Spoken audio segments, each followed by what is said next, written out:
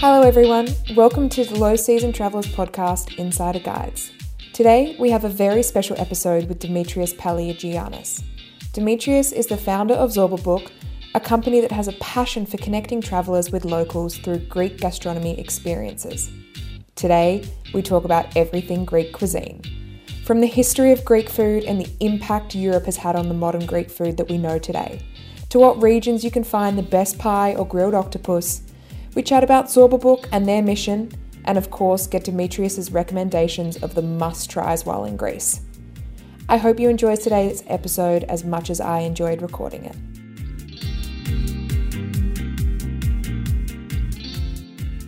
Thank you so much for joining us today, Dimitris. We're very lucky to have you. Thank you for having me. It's a pleasure to be here.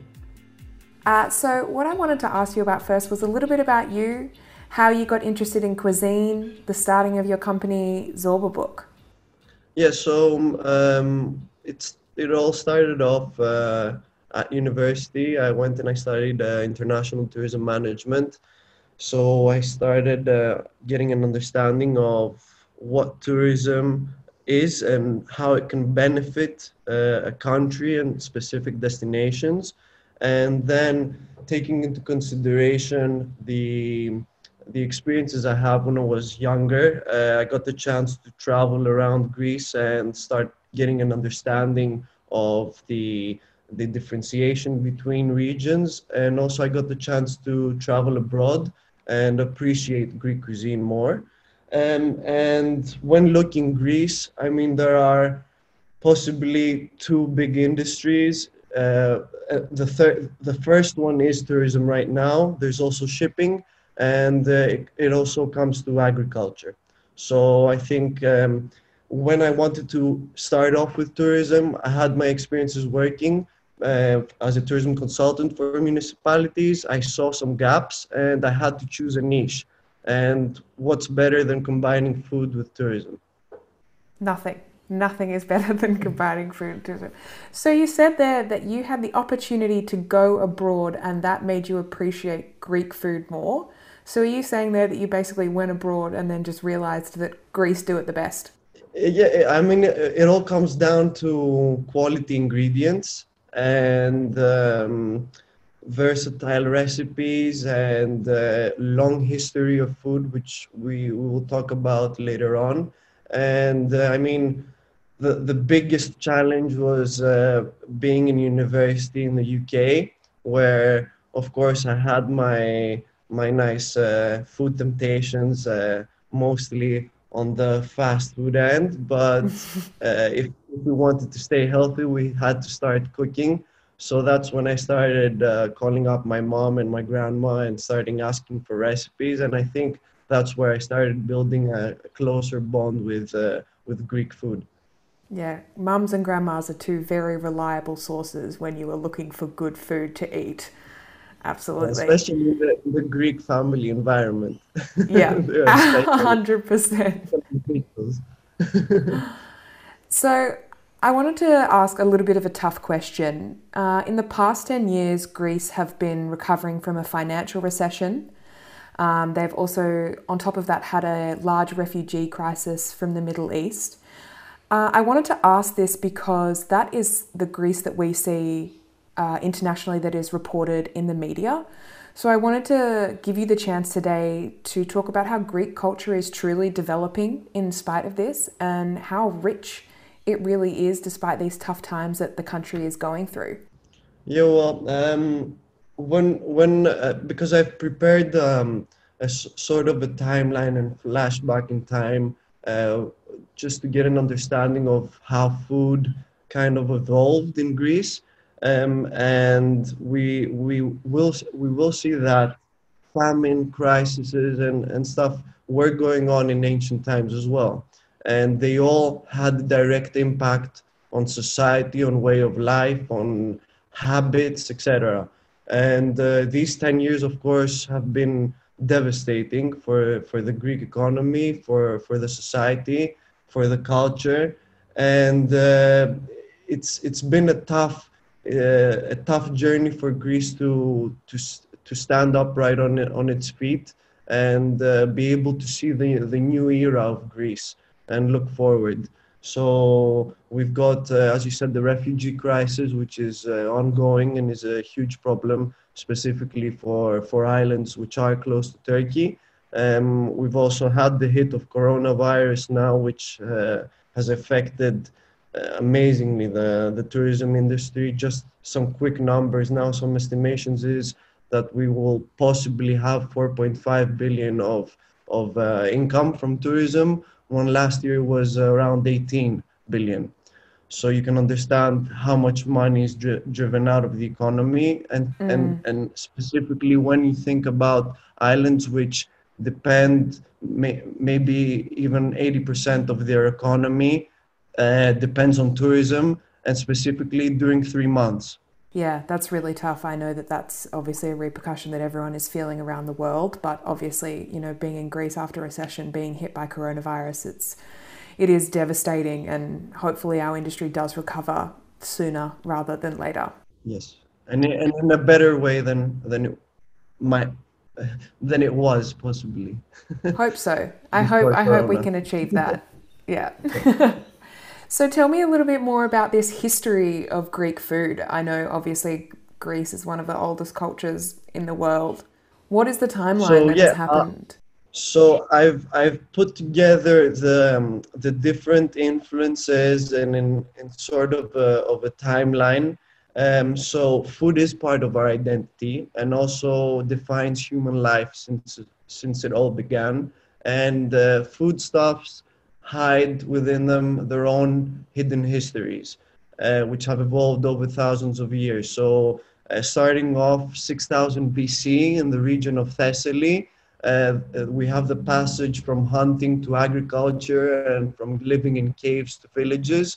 And however, farming and agriculture was tough, and we did have farmers who had worse diets than hunters, and also weather started playing a crucial role. So this had a direct impact on trade, because Greeks were forced to turn to the sea, and islanders could not survive and needed direct contact with mainland for food supplies, and but also had the chance to exchange ideas, knowledge, and habits.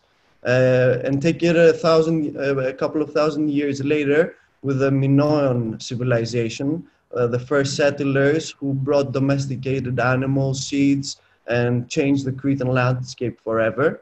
And this is also when we see a kind of connection between food and portraying wealth for reasons of prestige. So in the Knossos Palace in Crete, they had created storehouses with these huge jars that we have seen in museums, which held olive oil, grains, pulses, honey, etc. And just to get an understanding of the increase in agriculture, these storehouses were designed for around 424 jars, which each could take up to 400 to 500 liters, enormous volumes for those times. And another connection we see is with the religion, when animal sacrifices to the gods start playing a crucial role in Greece, and there's a common cultural identity formed. And also people start coming together. So the Minoans and the Mycenaeans civilizations in palaces started creating gatherings and festives. Um, However, these did not depict what the normal people were eating. There was a lot of poverty going on, and and this was when we started seeing a fusion of foodstuffs. When shortages were evident, they started bringing in other products. So moving on after to Athens in about 1000 BC, again, there were financial problems. People were mainly eating wheat, barley, chickpeas, lentils, cabbages, cheese, olive oil, etc. And we get another understanding of how much trade had evolved. So until 500 BC, Greeks and their wine had reached areas from Crimea to Danube and from Egypt to France. And just to get an understanding, one shipwreck on the coast of France contained 10,000 amphorae, which was the ancient pots which contained wine, which was almost 300 liters of wine. Um, uh, and moving on, we come to the huge, let's say, new habit, beloved habit of Athenians, which was the symposium. And this is where men got together, friends, and they lied down on couches and enjoyed their wine, which was always mixed with water, so they wouldn't get a strong effect, and would be able to sing and do poetry and talk about politics, but not lose control.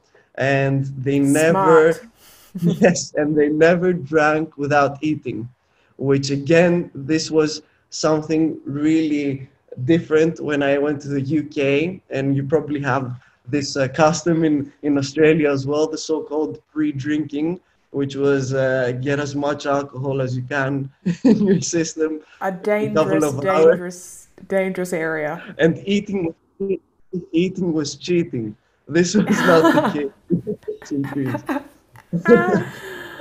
And so again, at the same time, though, we see the differentiation. So at the same time, Athens had these customs, and Sparta, the famous city of Sparta, was a fighting society, and they had different understandings of food. So their meals were consisting of black broth, which was made of pig's blood, vinegar, salt, and there were Athenian rumors that Spartans couldn't cook. So there was a bit of a clash going on there. And then we move on to Alexander the Great, of course, who was the first, let's say, bridge between East and West. And he actually brought together some botanologists and some experts so they can start looking into the new kind of products he was bringing in. So Greece until then didn't have any citrus products, didn't have any peaches, pistachios, etc. The Roman, so that's a clear link with Asia and Eastern influence. Then the Romans came by, and there was influence on that, and we can see in the Ionian Islands, for example, we have a lot of Venetian influence in the gastronomy there. Christianity then comes along in the 4th century AD. Again, we have poor lack of food, famine, starvation, and that's where we start seeing again another relationship with religion, where fasting is introduced, where the rich and poor start sitting together on the table and eating, and kind of sharing what is left over comes more into society.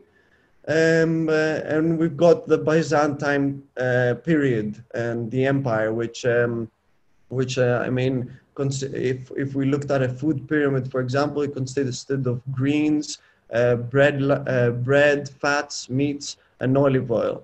But they also had a problem because they went from, in 200 years, from a population of 20,000 to 500,000. So you can Wow. understand that they had issues of how they were going to feed the people. And touching upon the fasting part, this is when the kind of a very evident fish eating society came up, because fasting days were around 170 to 180 days within a year where people couldn't eat meat, so they kind of had to find a substitute, and this was fish. However, this all ended with a mice plague, because transportations were in place, and this also brought in mice, which brought in the plague, and we had a huge catastrophe there. And then we end up with the Ottoman period, which with the cuisine we know today is the outcome of and shaped during the Ottoman period. Greece consisted back then of small rural communities, which mainly used products that were within the reach. So when you were near the sea, you had seafood. Where you had cultivated the land, you had large gardens, fruits, etc. And when you were in the mountains, you had dairy products and meat. And we move on to the so there we had the connection between breeders starting to trade with farmers. Then we had the introduction of once Columbus discovered America and Latin America, we had the import of tomatoes, peppers, corn, potatoes, which were not by that time, so there wasn't a Greek salad back then. back then, uh, and tomato sauce. I mean, it was an innovation and transformed cuisine. And then we start getting into uh, the kind of difficult years, and where we didn't see a kind of affluent cuisine and Greek cuisine being developed. We had the Greek Revolution, which was in 1821, which was devastating, and families were eating snails and hunting for just wild herbs, etc. And then, because we had the royal dynasties coming from Central Europe, they established themselves across Europe, and they didn't have. There wasn't a European cuisine. There was a French cuisine. So in Greece, the embassies started being the foodie destinations, and we start seeing receptions and aristocracy, and a lot of Greek traditional dishes start being renamed with French names and start being more aristocratic. And then to top it off, we have the first kind of modern cookbook in 1910 called the Tselemede, which kind of uh, told the Greek society to leave behind its past of poverty and rise socially and imitate French fashions, and for the middle class to imitate the upper class. So we have a clear experience of the West, and we have cream, butter, bechamel being introduced. So you can understand that there was a big mixture of what we had in the past and where we want to go, and contributed to considering Greek regional cuisines as inferior. This was and that gastronomy in Greece was inferior to the Western world. Then we have in 1922 the Asian Minor catastrophe, where 1 million people came from what we know of Turkey today to Greece, and that again sparked the whole kind of clash between one side of the Aegean, Greece, having a rather austere cuisine, limited means of ingredients, and on the other side, these people coming from what we know of Turkey today, having a really complex, multicultural cuisine. And this kind of relationship took some time to kind of settle down. And of course, after the World War II and the Civil War, regional cuisine and ethnic cuisines were undermined and rejected. There was a lot of poverty and famine, and we end up in the 60s, 70s, which is what we mostly know of Greek cuisine right now. So the Rockefeller Foundation had visited Greece and had made studies in Crete about how healthy people are, and this is where the whole concept of Mediterranean diet starts arising. And it's the same time where mass tourism starts arising as well. So you've got tavernas, which are starting to become a place of entertainment, and Greek food becoming homogeneous, gradually spreading throughout Greece, and all taverns having the exact same food, because that's what they thought tourists wanted, and that's what the new trend was. So you start seeing also pizzas and all these things.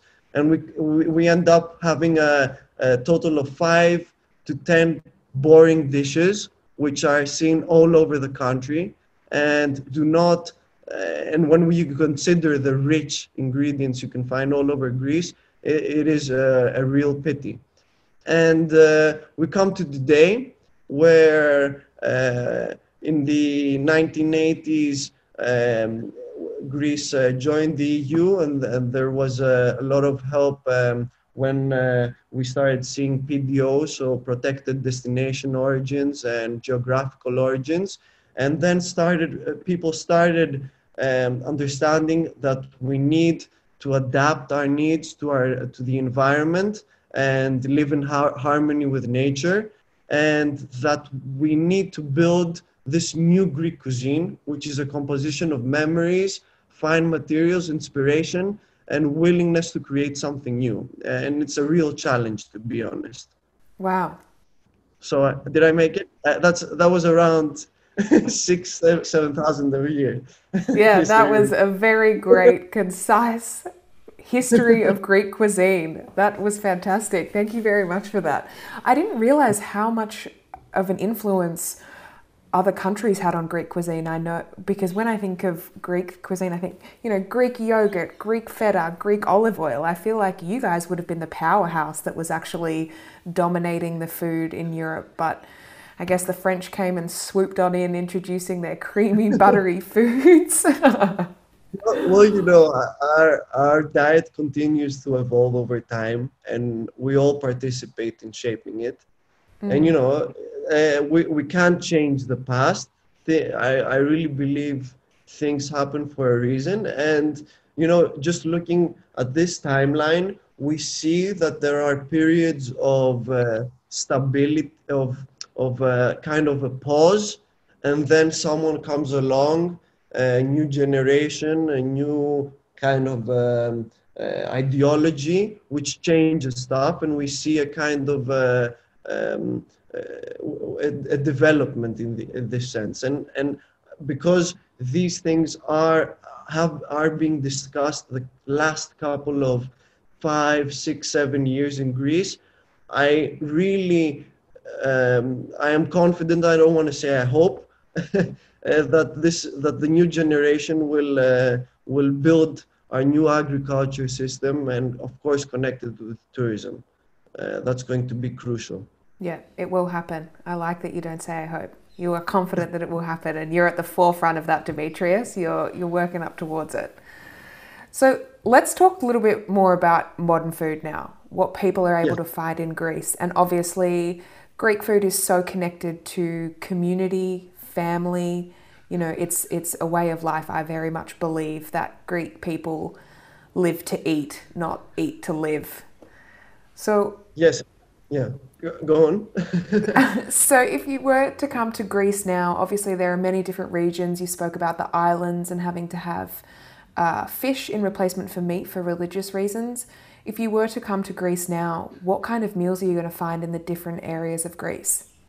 So there's a difference in, of course, destinations, and there's also a difference in seasonality, which is another major topic when talking about food and nutrition. So we've got the northern Greece and the Epirus region, which combines mountainous areas and sea. And there's where we can find a lot of local cheeses and dairy products. And we also find pies, which have played a really significant part in Greek food heritage, because it was a cheap kind of food, like pizza in Italy. And they just go out to the garden and pick up the vegetables, and you can find extraordinary pies right now in northern Greece, hundreds of different types of pies. And you also find a lot of spoon sweets. So what they do is they get their fresh fruits, and they kind of I'm not sure what the process is called. Like you make a pickle, you make a spoon sweet, which is kept in a jar, and you can eat it through anytime you like, and you can accompany it with yogurt and and other things. So in the Aegean, we see a lot of wild goat meat, pulses, so like fava, and a lot of fresh fish, of course, and seafood appetizers, cheese again, and there are islands which also have their own honey, which is made from different types of the source is different. In the Macedonia region, we have multicultural traditions, peppers. Again, we have pulses close to places where there are lakes. And we also have a kind of the in mostly in Volos, which is not in Macedonia, it's a bit down. We've got the Tsipuradiko tradition. So it's kind of just so people can have a better understanding, it's like a tapas bar, a Greek style tapas bar, which again has a huge history. And it's you get different dishes with your tsipuro. Tsipuro is like the brother of ouzo, and it's made from grapes. And so you just order your drink, and every time a different kind of meze, a different appetizer comes with your drink. So And then we you don't actually order the food. The food is paired yes, specifically with the drink. exactly. Oh, And so every time it's something different. And that's exactly the kind of concept which we need to build upon, because it's very unique, and you get the chance in one meal to taste like 10 different recipes. And then we've also got the Peloponnese, of course, huge source of olive oil, and also very unique traditional recipes. And finally, Crete, which is, I mean, a world of its own. Huge history there as well. Wine, wild greens, exceptional local meat. So there's so much. I mean, it can facilitate a vegetarian, someone who loves meat, someone who loves fish, someone who loves small portions, someone who loves huge wedding-like feasts. So yeah, for I accommodates think everyone. yeah, I think it can actually um, everyone is welcome to Greece, and it can satisfy everyone's needs and wants and likings. And also, like you said, very healthy. I know that the Mediterranean diet was again recently dubbed one of the healthiest diets in the world. And especially with a huge amount of olive oil too, with Greece producing so much olive oil, it's such a healthy addition to any foods. Yeah, well, I'm unfortunately I don't have the statistics right now, but I think Greece is the number one consumer of olive oil in Europe, and we actually, I believe, we consume two-thirds of the olive oil which is produced in Greece. But unfortunately, again, this has changed because in the in the 80s and 70s, a lot of people started leaving the villages and moving into urban centers, and a lot of processed food started being introduced. And now we see that even in Crete, we have serious issues of obesity.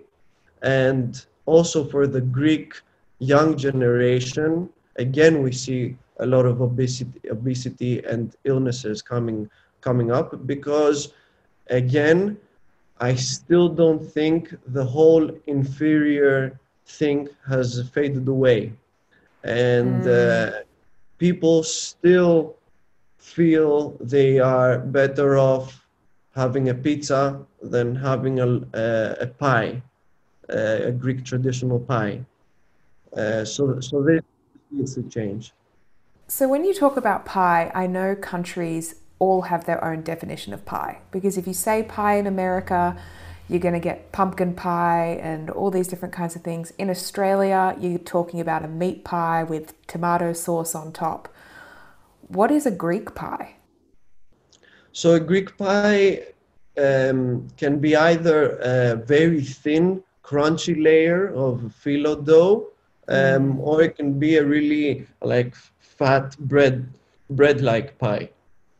And you can have so from koto pita, which is chicken pie, to pies with over 30 different kind of greens, to vegetable pies, to any kinds of pies. So they mostly look to spinach pie, of course. Spinach and feta pie is the classic, and Spanakopita? spanakopita. Exactly. You see, you know. Oh, I love spanakopita. Yeah, I that's want to ask about spanakopita. That's where I was hoping my pie question was going to end up. Yeah, so cheese pie and spanakopita is the major pies, and it was the mostly everyday breakfast for us students going to school.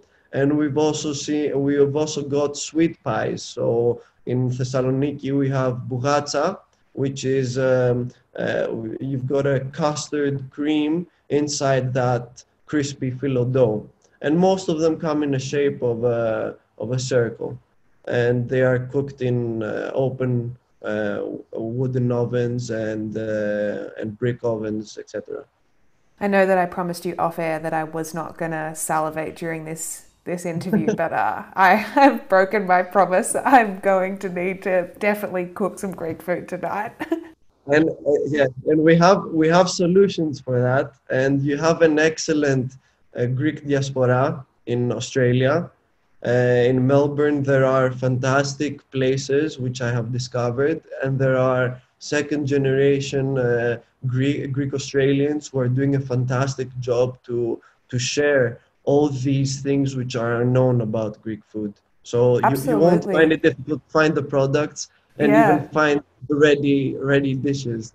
Yeah, the Greek culture in Melbourne is huge. We actually, Melbourne actually has the largest Greek population outside of Athens. Exactly, that's Yes. true.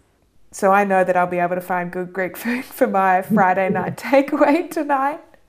Until travel bans are off and you will be coming with the LSD team to Greece, we've got a Oh, lot to do here. oh, I'll be on your doorstep knocking and we will be cooking together. Don't you worry about that. I want your mum and grandma's recipes.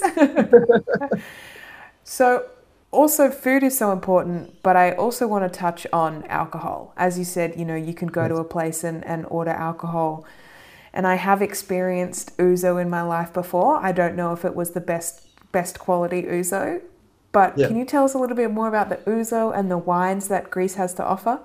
Yeah, so starting off with the Ouzo, and different islands have different kind of liqueurs, and so you've got Suma in the island of Chios, which is also I don't know if you've come across it. Have you come across mastic I before? haven't, no. Masticha. So masticha is also you can get it in an alcoholic drink, which comes as a shot, and it's good to have after your dinner. So masticha, Chios is the only place in the world where masticha grows. So the mastic tree can grow in other parts of the world, in other parts of Greece. They've tried, but only the southern part of Chios, this kind of sap comes out of the tree, these kind of tears, and is collected, and is a really unique product, and it's very beneficial for your health. So you've got a huge culture of alcohol. Tsipuro is seen as a relaxed kind of drink, and also the funny thing is, which would interest a lot of people in the Western world, is that you don't get that hangover effect. As weird as it Wow. sounds, It's a big claim. It's a big yeah, claim. that is a big claim, and especially if you accompany it with food and with wine. Again, yeah, we talked about thousands of years before, where we see the first wine being produced, and thankfully a lot of these ancient varieties have been kept, especially We see that in Crete. We have in Nemea in the Peloponnese another wine region, and also in northern Greece. And we can also find wine in islands, and one of the most famous ones, which because it has been branded well and has a unique story and shared it, is Santorini, where you also get that kind of different taste to the wines because of the volcanic eruption and because all these vineyards are sitting on top of this fertile land. So a huge alcohol culture with not so much, I would say, alcoholism. Uh, Well, because ancient Greek. you know that you need to eat with your alcohol. So you guys have nailed it. You have that huge alcohol culture with food. It's the perfect pairing. Yes, and since ancient Greece, one of the most important sayings was the most important things is balance.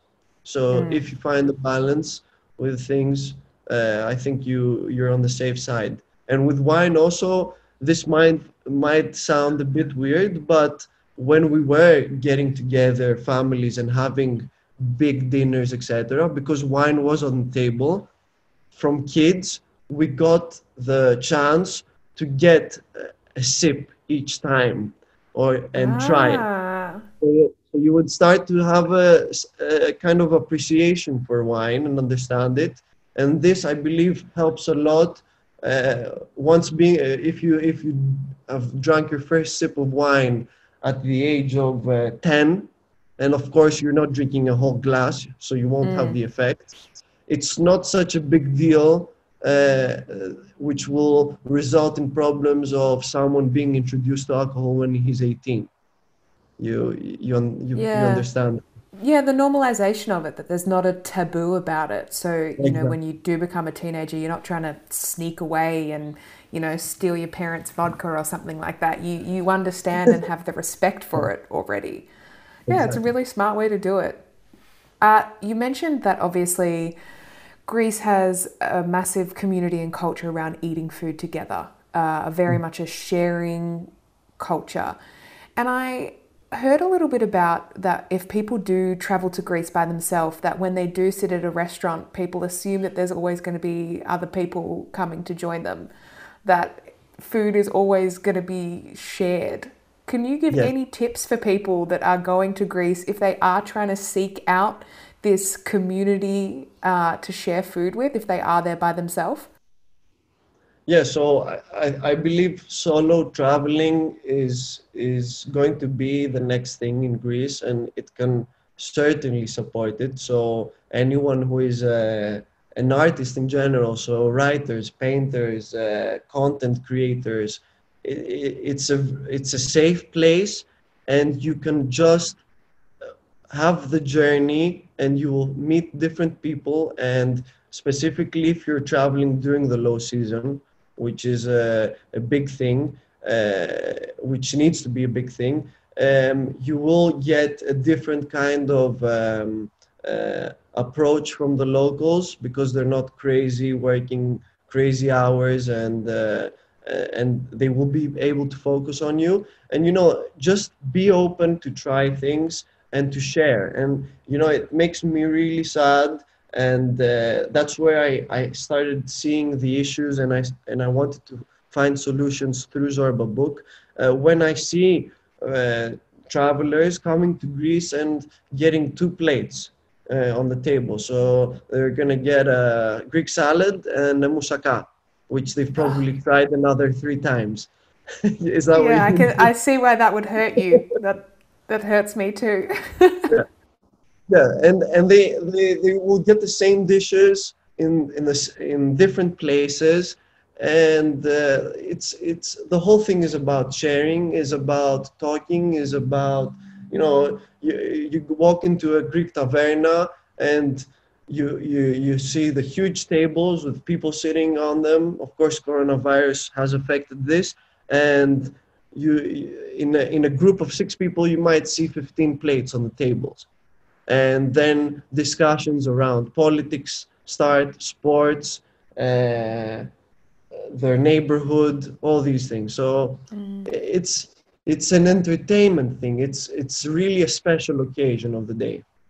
That's exactly what travelers want, you know, especially low season travelers. When they go to a place, they really want to be able to connect with the culture and the people and the community. And I know you believe this as well, and I personally believe it too, that it's done through food and it's done through this incredible sharing environment. And I think Greece is a real front runner in that sense, that they really embrace the people and they know that food is for sharing and that it is community and that anyone is welcome to participate in it. I just think that's just such a beautiful culture, rather than having separate tables and, you know, going out with just one other person and having your moussaka and Greek salad. Yeah, it's good that in the villages, especially, this local pride is still there, and they want to share their story. And you will go and you will see the Greek grandmas, and you might even ask them, "Can I come in, look at your kitchen?" And she might even take you in the morning to go and milk the goats and the sheep. So the just get engaged. I mean, explore, and don't be afraid to try and connect. And you know, you won't find these crazy things you might find in other parts of the world. So you're always on the safe side. The craziest thing you might try is probably some animal intestines. So, Yeah. or maybe brain. So it's not that crazy. You won't have to eat weird things. So if people are looking for experiences, especially in villages, I know that your company Zorba Book offer a lot of experiences as well. So could you tell us a little bit more about that? Yes. So the the the the, the problem in general with Greek tourism is that, as we said, we saw a huge increase, and we saw a huge increase of mass tourism. And unfortunately, the whole understanding and perception of tourism is mostly on a hospitality hotel approach, and not so much on a destination management approach. So you can understand that all this development of tourism has not been done on a basis of strategy and planning. And the same thing goes with food and food tourism. So I saw these things, and thankfully there are amazing, I call them diamonds around Greece, which are new companies, startups, which are starting to get into the experience sector, which I believe are the new age of travel agencies. So what Zorba Book is doing is that we are going to the specific destinations where we see the potential, and we start partnering with experience companies, which might run food tours, which might run tastings, cooking classes, but all having an authentic and unique kind of concept to them.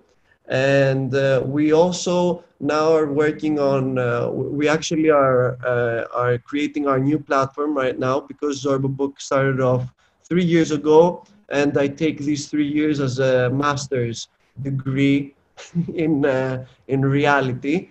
And yeah, and you know, just after seeing the models and seeing how you can implement and how you can develop kinds of tourism, and then seeing how this can be done in reality and in the ground context, let's say, and the current ideologies and beliefs. So what we're doing is we're also creating a new concept. We're going to be partnering with restaurants, so authentic taverns and restaurants with local produce.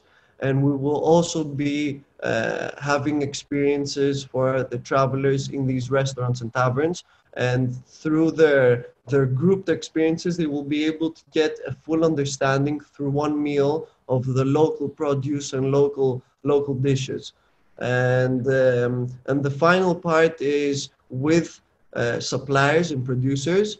This is a huge thing. Greece cannot, never had and never will have quantity. It has quality.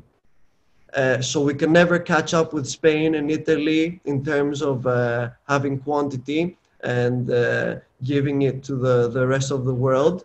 What we can do is sustain these small farmers and these small family businesses. And what Zorba Book is trying to do is open up their understanding of how they can be connected with tourism and how they can have alternative sources of income with tourism. So we had, and this has been happening only the past 5 years in Greece. So wine tasting has just come across the past 5-10 years maximum. And these farmers, because they are farmers and they're not tourism specialists, etc., they don't understand this concept. And this is what needs to start being introduced. There are people who have moved forward, but it's only private, entrepreneurship and initiatives. That's what we're trying to do for the winery, to sell its bottled wines, but make even more money out of having a visited place, and also share its story and share its brand. So this is the types of experiences we're going to have on our new platform, and we are creating, an ecosystem, because all these people we're bringing on board and businesses will be interconnected. We will create local clusters, and we are doing it at the moment. And of course, another big part is the things happening abroad. So starting from Australia, we are also creating a cluster of food bloggers, Greek Australian food bloggers, retailers, restaurants, to bring them together and to start strategically promoting and building the ground for the Australian consumers. And the same things will happen in other countries. So you will be able to find experiences, Greek food experiences, in your country as well. So Yes. while you're on holidays in Greece and when you're at home, that's the whole mission. That's the perfect mix. So I want to end on this final question. I know it might be a little bit difficult, but what would be your top 3, or you can have maybe 4, meals to try if you were to come to Greece? What are your absolute favorites? Okay. So I'm going to say the first one, which is my favorite. It's an easy pick. It's called Bekri Meze, and it has an influence, and it derives from Asia Minor, and it's called the drunk man's meze. So it's food. So that's what they were eating when they were having their drinks. It's stewed beef, and it's in tomato sauce with spices and with wine, and it's served with either French fries or pasta. And because we're keeping it Greek, we'll say chilopites, which is the Greek kind of pasta. It looks like a thin lasagna, lasagna tagliatelle. So this is the first one. The second one. I knew this would be a hard question for I'll you. give a salad. I'll give a salad. So it's Almira greens, which again, it's very unique. It's greens which look like the pine leaves, so they're like long and kind of spiky, and they are only produced 2 months a year during summer. So that makes them even more unique, and you can have them with a nice sauce and some chopped tomato. That's the second one. The third one, I have to say, Cretan meat, and it's done in a special way. It's called adikristo, and this is when I've seen it in other parts of the world. It's when you lit a fire and you kind of have chopped the meat, and you put it on each side on like a metal bar, and this allows it to slow cook for like 7 hours, 8 hours. And you can understand that this is also the kind of healthiest way of barbecuing, because all the fat drops off the meat and is not constantly dripping on the coal or fire, so you don't have those bad, let's say, steams coming out. And the last one, it has to be a pulse. So fava beans, um, uh, crushed in kind of a dip and topped with nice caramelized onions and capers and a bit of finely chopped Greek cold cut meat. Oh wow, they are excellent. That's a nice table with a glass Yeah, of that's a wine. I nice think spread. we're fine. Yeah. Yeah, and end it with a shot of ouzo. It's a perfect Greek meal. Thank you so much for joining us today, Dimitris. It's been an absolute pleasure. I have really loved learning about Greek food, and once coronavirus is over, I cannot wait to come visit and try as many experiences as you will let me.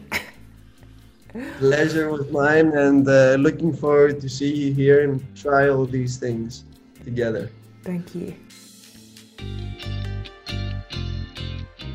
Thank you again to Dimitris for joining our podcast today. It was a joy to learn about the rich history of Greek food and the importance of food in Greek culture. Thank you for joining us today. Don't forget to share this podcast with your friends, family, and social networks. Stay safe and healthy, keep your travel dreams alive, and now, more than ever, travel is better without the crowds.